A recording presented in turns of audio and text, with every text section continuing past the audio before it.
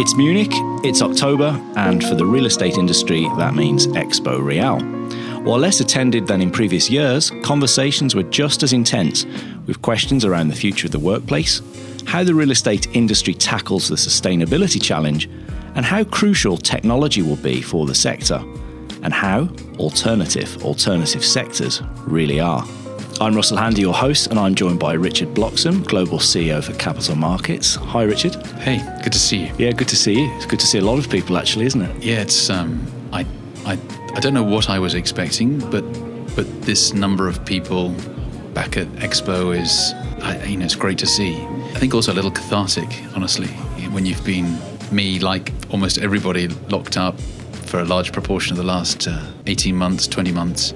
There's something kind of almost emotional about seeing people back and active in the real estate industry. And as much as we were extremely kind of agile in our ability to use technology to keep in contact with everyone, there's no doubt in my mind that personal face-to-face meetings are very difficult to replicate online. And the investors you're meeting, Richard, obviously so far we've seen pretty much a retrench to core and safety, if you like, for obvious reasons throughout the pandemic. It's felt like it's been a case of finding out where the security lay for a lot of investors. As we move out of this now and we move beyond the pandemic, is that going to change? Do you feel that perhaps it's time to sort of look beyond that and go further out the risk spectrum? I think that the capital has been there throughout the COVID crisis, ready to look at what I would call more opportunistic and value-add opportunities.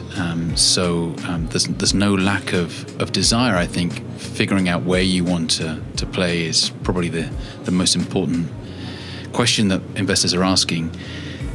There's no doubt that as the crisis unfolded, we saw a very understandable uptick in demand for living asset classes overall, particularly multi-housing, but also for industrial and logistics. And if you're sitting at home and the number of boxes coming through your door are anything like mine and others, then it's understandable that investors also see that trend.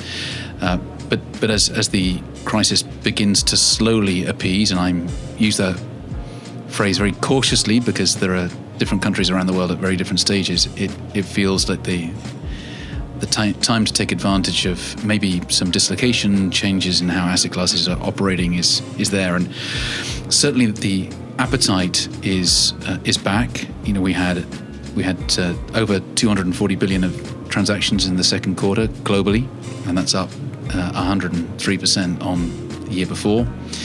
I'm actually not that keen on the 2020 comparison. I think it's almost like a year you have to kind of put to one side for any trends. So the fact that it's up 3% on 2019 is probably a more interesting fact. And I get why the multi-housing and living sector has been so highly sought after. If you look at the financial crisis, residential more broadly as a rental class performed well.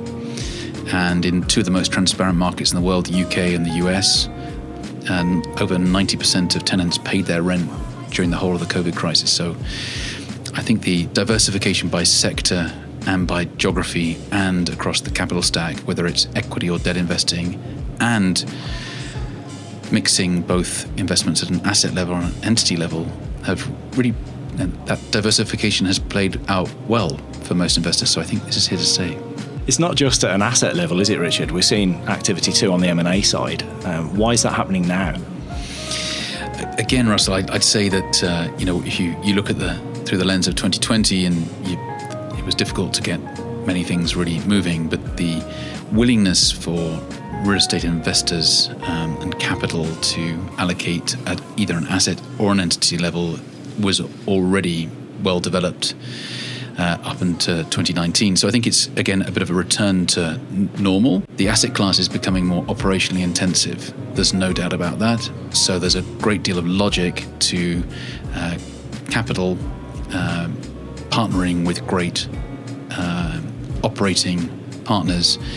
So it's not really a different story, frankly, to the direct market or the LPs into funds market. It's about how do we deploy our capital alongside partners that can help us deliver better, more stabilized returns, or whatever return criteria you're looking for.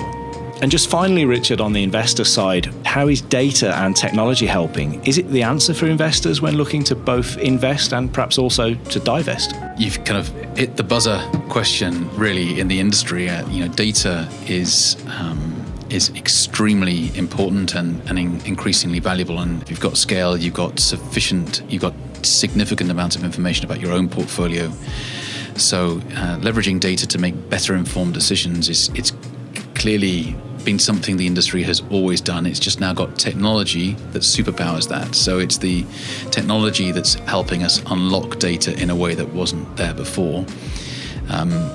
So investors making better informed decisions, advisors being better able to advise, and leveraging the newest techniques in AI and machine learning to drive proxy information when we still have a large amount of the real estate world which is not completely transparent. You need to be leveraging AI and machine learning more in less transparent markets than you might necessarily need to do in highly transparent markets. So for me, the investors are all grappling with this. It's very important for their own businesses and for their fiduciary responsibilities that they get to grips with their own data, and us as advisors ensuring that we're able to support them on that journey and provide advice and insight that they might not otherwise be able to get or glean. Then that's going to be a key part of the industry going forward. And I'm pretty convinced that businesses that are able to record and extrapolate their own data and leverage AI and machine learning are gradually going to replace those that don't. It's quite a strong point to end on, Richard. We'll leave it there. Thanks very much. It's been great. It's been a real pleasure.